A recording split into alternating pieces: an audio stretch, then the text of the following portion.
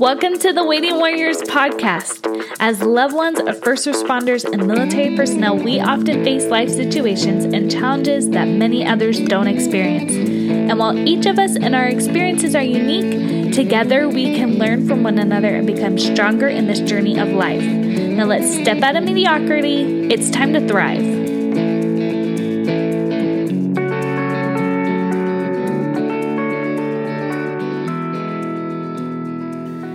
This interview is the beginning of the podcast Suicide Prevention Awareness Series. I put together these interviews because it's something we hate to think about, but the fact of the matter is our loved ones are exposed to incomprehensible amounts of trauma, and we need to figure out a way to help them face that.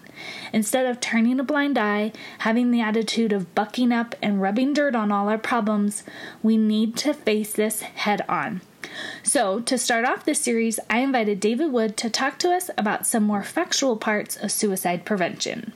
Welcome to a very special Waiting Warriors podcast. Today I have Dr. Dave Wood. Welcome to the show, Dave. Thank you. Glad to be here. So, Dave, why don't you give a little background on yourself and your experience? You bet. First and foremost, my civilian job is a professor for Brigham Young University. I teach in the School of Social Work, and I teach Masters of Social Work students to become therapists.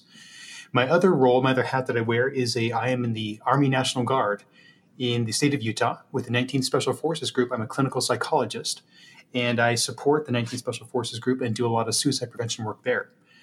Also, back to my academic role, I do a lot of research on suicide, especially with veterans. And so that's kind of where I'm coming from a little bit.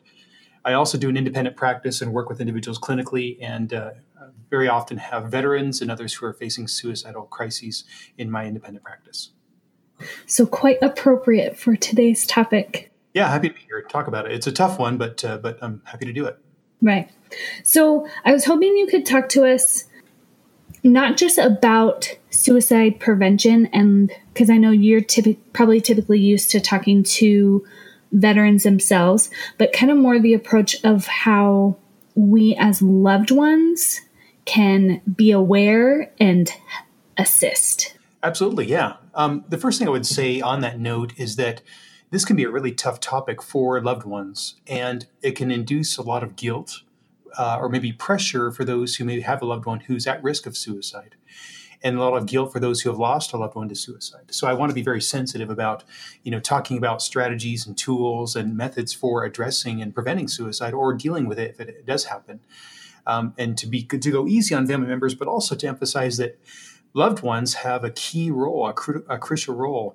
One of the research studies that we're working on getting published is we did an analysis here in the state of Utah of individuals who died by suicide and looked at who was the last person they had contact with. And overwhelmingly, the group of people that have last contact with people who die by suicide are family members, spouses, or our friends or loved ones. So people that are very close to it. So again, I think there's an important role for loved ones to play in preventing suicide, with the caveat of it's hard. It's a heavy burden to feel like it's on me to prevent my loved one from dying by suicide. And, or on the other hand, the sense of guilt that it was on me. I should have done more to prevent the suicide death of a loved one. We know that not every suicide can be prevented, and we need to be gentle and understanding toward those who've had the experience and tragedy of losing one who's a loved one to suicide. Right. Yeah. So chime on in. Tell me where you want me to go. I've got a kind of a framework that I like to present to everyone for suicide prevention, kind of a three piece kind of a model that kind of helps look at what might contribute to suicide risk.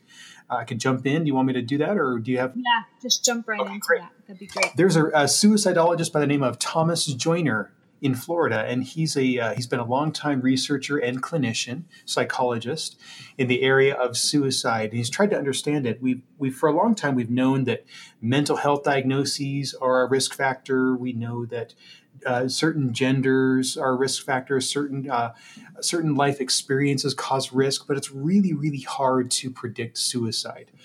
And so Dr. Joyner presented what's called the interpersonal psychological theory of suicide. And if you'll bear with me, there's a little bit of jargon here, but I'm going to break it down to make it easy because I think that this framework makes a lot of sense. This framework looks at three different things as the primary underlying contributors to suicide risk. And I'm going to describe what those three are. I'm going to break them down, but also just kind of give the preface of saying this is really helpful. When I've been asked to do what's called psychological autopsies, when I've had to go visit with or talk to friends and family members of a service member who's died by suicide, this framework really helps explain things backwards to kind of say we kind of get a better sense of how this service member got to where they were, to where they wanted to die by suicide, and how they actually got there.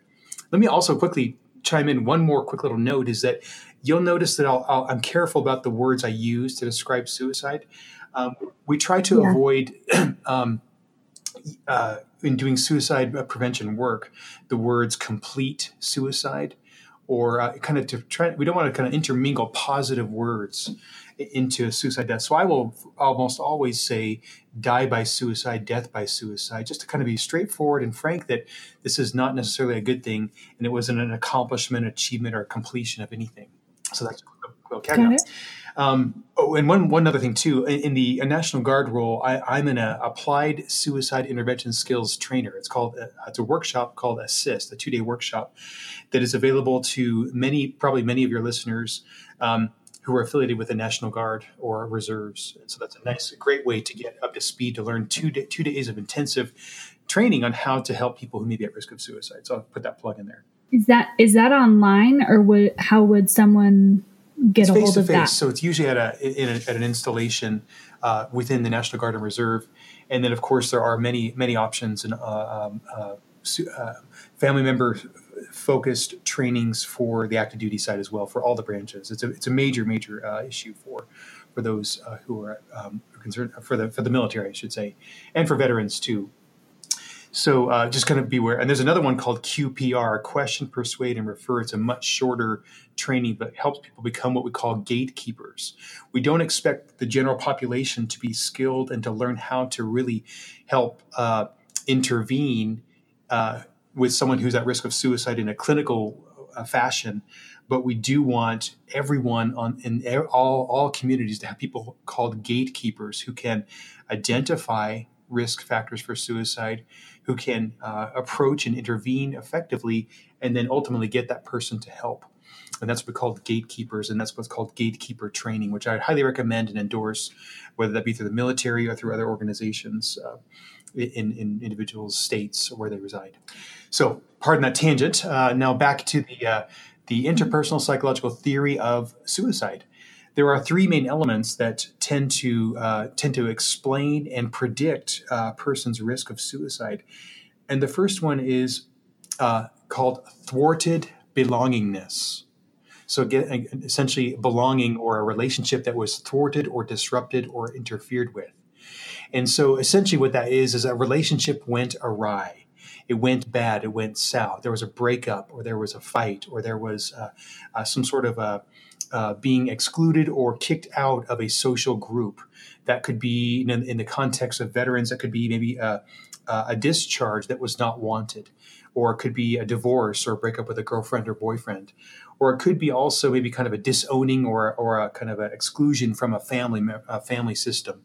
Anything that would represent an important relationship that's disrupted, that's part of what's called thwarted belongingness. And we find over and over and over in cases of suicide risk or suicide crisis or suicide death, that there was very, very often a relationship that did not go well or went awry. That's the first one, thwarted belongingness. And so that's an important piece to bear in mind. The next one is called perceived burdensomeness. Again, a little bit more psychobabble, so bear with me on that. Perceived burdensomeness, which is essentially the person's own appraisal of themselves as I am a burden to others, or people would be better off without me, or something happened in my life that has altered my appraisal, my assessment, my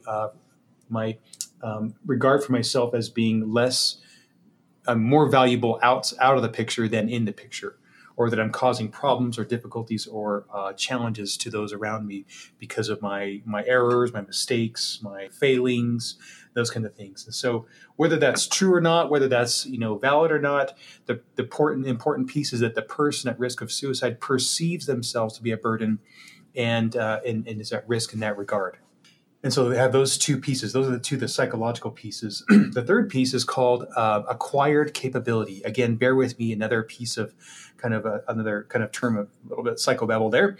But acquired capability is a person's tendency to have a reduced fear of death and or a reduced aversion to pain.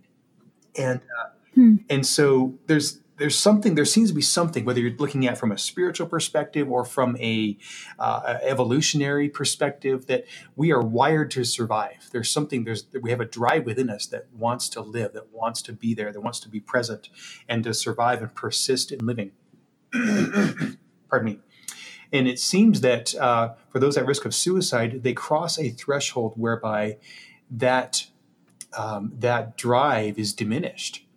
And some of the ways that we believe that drive can be diminished is through, first and foremost, attempting suicide. It seems that approaching the act or the prospect of taking one's own life does something. It creates some sort of a familiarity with that dangerous territory. And with that familiarity, there's a little bit less anxiety or a little bit less fear, and that person becomes a little bit more kind of lulled into security, or a little bit lulled into a sense of this isn't so bad, or I've been here before. So that's one way that a person can register on acquired capability. And that's a concern because that person over time can become less fearful of the prospect of death, which is very natural.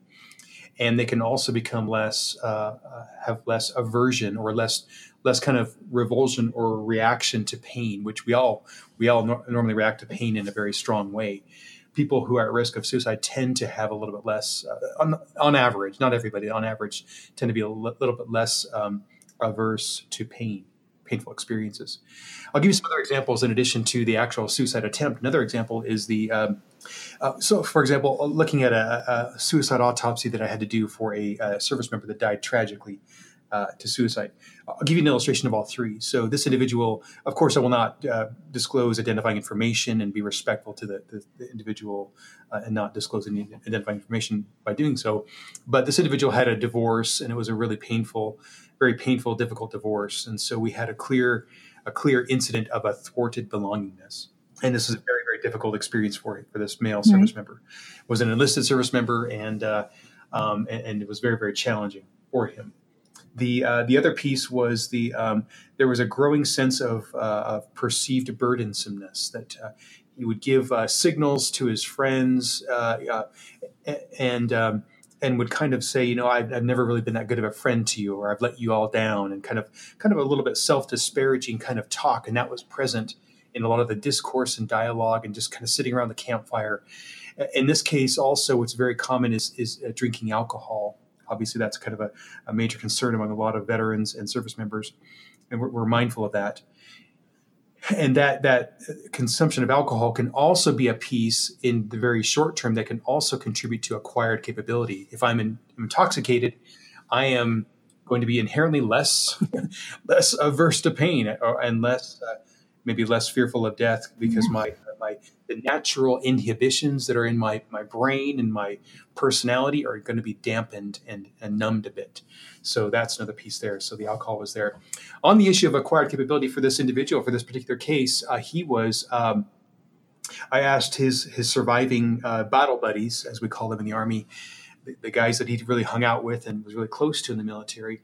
I asked, where was he on a continuum, like on a line of, on the one hand, the left-hand side of the line is super cautious and careful, and really must have check things out before taking any kinds of physical risks, versus on the right-hand side, very adventurous, very maybe a bit thrill-seeking, that kind of thing. And they said, hands down, he was the most aggressive mountain biker, and he was the most the most active, thrill seeker that we knew, even for Army standards, because that's pretty typical for military service members and soldiers in particular to be very much into thrill seeking. And so it was really clear to see those three elements very, very apparent for him, and it kind of helped to kind of paint the story backwards to help explain to the military what happened. And I guess much more important than that was to kind of see how this model can really help to kind of see much earlier signs of warning for a risk of suicide. So that is the description of the interpersonal psychological theory of suicide, IPTS, which includes the thwarted belongingness, disrupted relationship. Number 2, perceived burdensomeness, feeling like I'm a burden to other people would be better off without me. And number 3, the acquired capability, which is kind of that reduction of fear of death and aversion to pain. And then I provided a brief illustration there too to kind of talk about how that works. And I pause for a minute and maybe kind of see what questions or thoughts you have about it. My biggest question is what can we do to help people? I don't know if cope is the right word, or just help get them out of those mindsets. Excellent. Yeah, that's great. Do you know what I mean? I think so. My bias I'm a licensed psychologist and a clinical psychologist for the Army National Guard. So my bias is to get into people in the treatment. That's kind of the consensus idea, is that we as loved ones and family members do not have to do it on our own. The metaphor that we offer in the Assist workshop is that we train people to become gatekeepers, and they function analogously to first responders, like EMTs, or even just like a first responder, where you've taken a first aid course and you know how to stop bleeding, you know how to assess for the kind of the basic pieces that will sustain life in an individual. And that's kind of what we want to kind of promote in our communities for loved ones, family members, friends, others who encounter someone who may be at risk of suicide, to kind of provide that first responder role. Not necessarily and I'll provide some specifics for sure, but not to take the burden of, I have got to help unravel this person's sense of perceived burdensomeness, which is very often accompanied by clinical depression. Or I need to help, the burden is on me as a loved one to resolve this thwarted belongingness, this messy divorce this person went through. I've got to take that on me to fix that. And that's not appropriate. That's not an appropriate expectation for a loved one. It's going to take more time and more people, and very likely some professional assistance, whether that be the form of medications or psychotherapy or other interventions that might be helpful to help work that through. So that's kind of the first thing I would say, is that kind of adopt a first responder role or a gatekeeper role. I'm a gatekeeper because I first recognize you recognize you as being at risk of suicide, and I know where to take you, where to get you connected to get help. So, my second question is how I am seeing and hearing time and time over again that it's hard for military personnel, first responders, law enforcement, all of them have a hard time going and seeking help or talking to people about it, because they feel this stigma that they should be able to handle what is going on, especially if like this suicide is kind of a repercussion of things that have happened on the job. They feel like they should be able to handle it, that they should be tough enough and should be able to just rub some dirt on it. So to go seek treatment is a sign of weakness. But I know that's not true. And I think a lot of loved ones would always think that that's not true. But how can we get our soldiers, our veterans, our law enforcement and first responders to accept that and be willing to go? Yeah, that's a terrific question. Stigma, as it's called, stigma being a negative mindset about any particular topic. In this case, treatment, getting mental health treatment or getting help or assistance, there's Mm-hmm. stigma related to getting treatment. And that stigma can be many sources. One could be we call it self-stigma, that I personally would look down on myself or I'd feel bad about myself if I had to get help from somebody. There's also a social stigma where the person maybe feels like others might look down on me if I got help, and maybe that's not my culture, that's not what my unit, that's not what I do as a veteran. And then there's also the very real aspect of it, which can be the career repercussions or kind of my social standing repercussions, which could be in the military. It's a big Exactly. deal about if I go get help, am I going to be denied promotions in the military?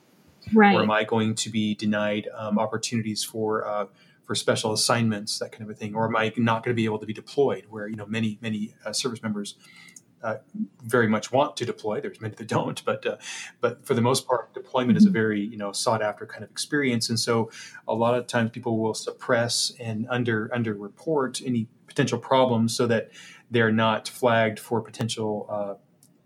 For behavioral health or mental health issues, and they're not denied opportunities. So, those three elements: self stigma, social stigma, and the career repercussions, are three common sources or contributors to stigma. So I guess my answer to is how do we overcome that is really it goes back to trying to break that down for all three of those. There's one example, and I'm happy to promote it and encourage your listeners to check it out.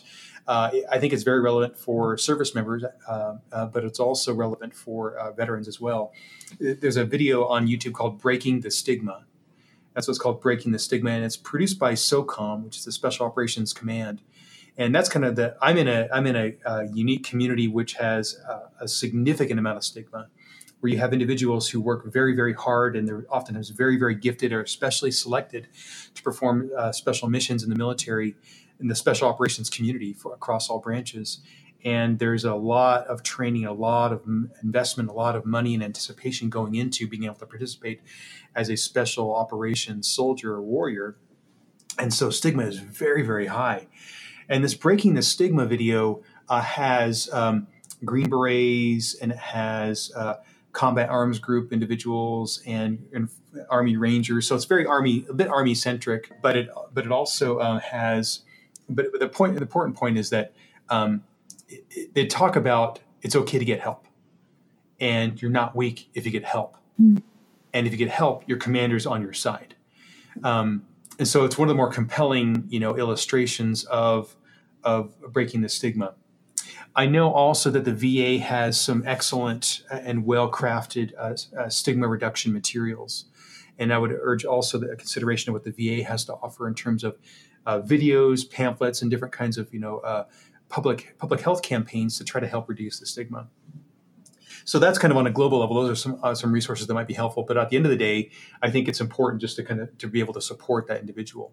I think we as mental health professionals can also play a really critical role, because oftentimes people avoid treatment not just because of the stigma, but because they don't believe that treatment works, or they think that we're all kind of weird health providers. And so we need to become very, very approachable and very, very clear about what we can and cannot do. I, for example, in the Army National Guard, when I work with soldiers, when they pose those questions to me, they said, I would get help, but I don't want this to hurt my career. I would point them to examples of how it's not hurt, examples where it's not been hurtful to a person's career, and also to offer kind of a pathway whereby we say, this is what I do to help. I'm in a good place as a behavioral health officer for the military to advocate for a soldier or a service member who is open to getting help, who is getting help, and is working through the process in a way to get better. That's a really easy case for me to be an advocate for. I can really help them out. That may not be as relevant to the veteran side of things, but definitely, we can play an important role as mental health providers. So yeah, those are some ideas. There are some public health campaigns that are trying to help reduce the stigma.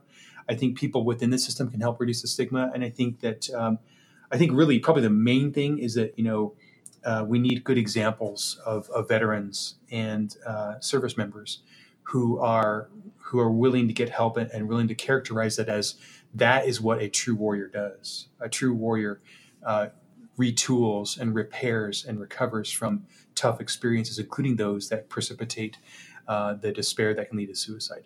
Right. That makes sense. So that's kind of in a nutshell a little bit about the stigma piece. So maybe what I'll do is I'll just quickly review what we've talked about. We talked about the interpersonal theory of suicide, interpersonal psychological theory of suicide, those three main points to look for those who might be at risk of suicide. We also talked about kind of the role of loved ones, which is kind of a first responder.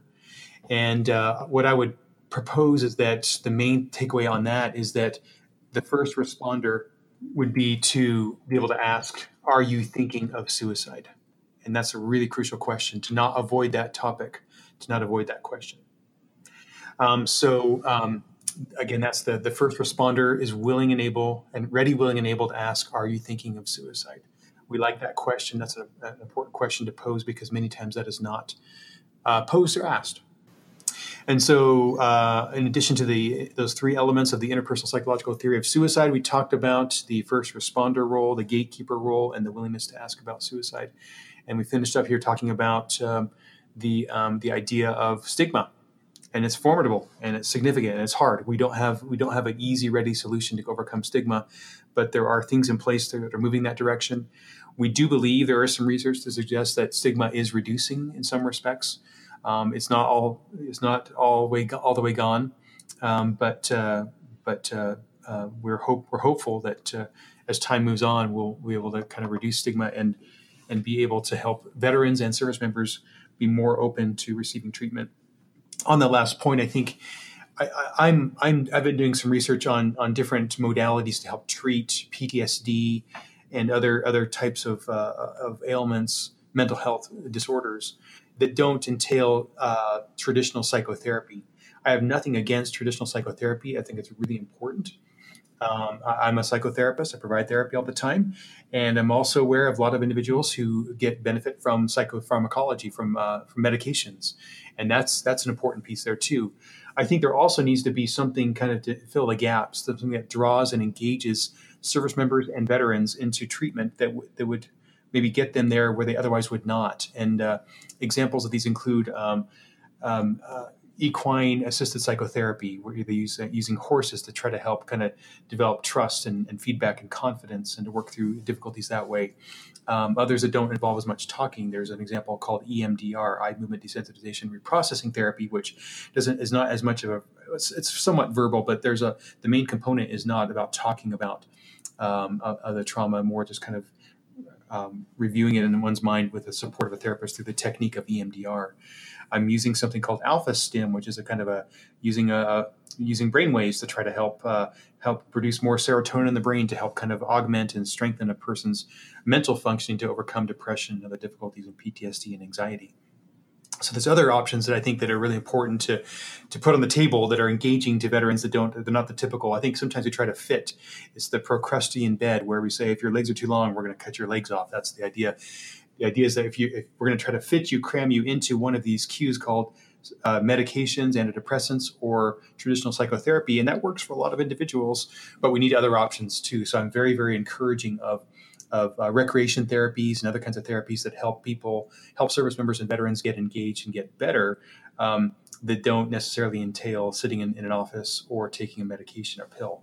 Again, don't get me wrong, I'm not against those. Those are very important, and those are right now the best we have. But I think we also have to kind of be creative and think outside the box to get veterans engaged into therapy and treatment. And there's a lot of great options that are emerging that are helping that are very, very appealing to veterans and service members. So with that, then I think that I'll conclude. I'd be very happy to answer other kinds of questions. I would be happy to support or assist with research or other kinds of questions or concerns that come up if I can help out. Happy to be part of the Waiting Warrior podcast today. I'm going to pause here. There's a question coming in, and I'm going to read that and respond to it. Okay. So the question is, how can we help discern between life being hard versus PTSD and then suicide signs? I think the main the main thing is I think it's important to acknowledge that life is definitely hard, and life has challenges when there's stress and there's relationship difficulties. I think that the main way we as mental health professionals try to discern between the normal vicissitudes or challenges of life versus an actual clinical diagnosis of post-traumatic stress disorder, depression, or an actual suicide risk or suicide crisis is that the symptoms or the experiences a person's having, they do or do not interfere with their ability to function. So another way to say that is that when we're looking at a diagnosis, we're saying the person's functioning, ability to function at work, in relationships, in their day-to-day living is altered or impaired or reduced. When we see that functional impact or functional impairment, that distinguishes, in most cases, it crosses that line, that threshold between life is hard and difficult versus life is hard and difficult, and I have a pattern of symptoms and experiences that are diagnosable as a disorder or treatable as a disorder or a suicide crisis. So I guess that functioning piece is the main thing. When you see a person's ability to function drops. Now, that's not going to be evident in every single case. You might see people that are functioning seemingly well across all areas of their life, and they are at risk of suicide, but that's more rare than not. That's more rare than is common, because I think that we do see that impairment. So that's a great question. Other questions? I'm going to scan pause and see if there's other questions here. Okay. It's been a pleasure to be on this podcast. I'm grateful for the opportunity to speak with you all, and I hope this has been helpful, and I wish you all the best with your efforts to work with your veterans, service members, loved ones who may be at risk of suicide, and wish you well. Thanks so much. Thanks for listening. Even if it's all things you've heard before, you can keep the conversation going. Share the episode, talk about the episode, and I hope you keep your heart and your eyes open for those around you who need you. Join me next week as I talk to my dear friend Alara, who shares her story of having a late husband who died by suicide.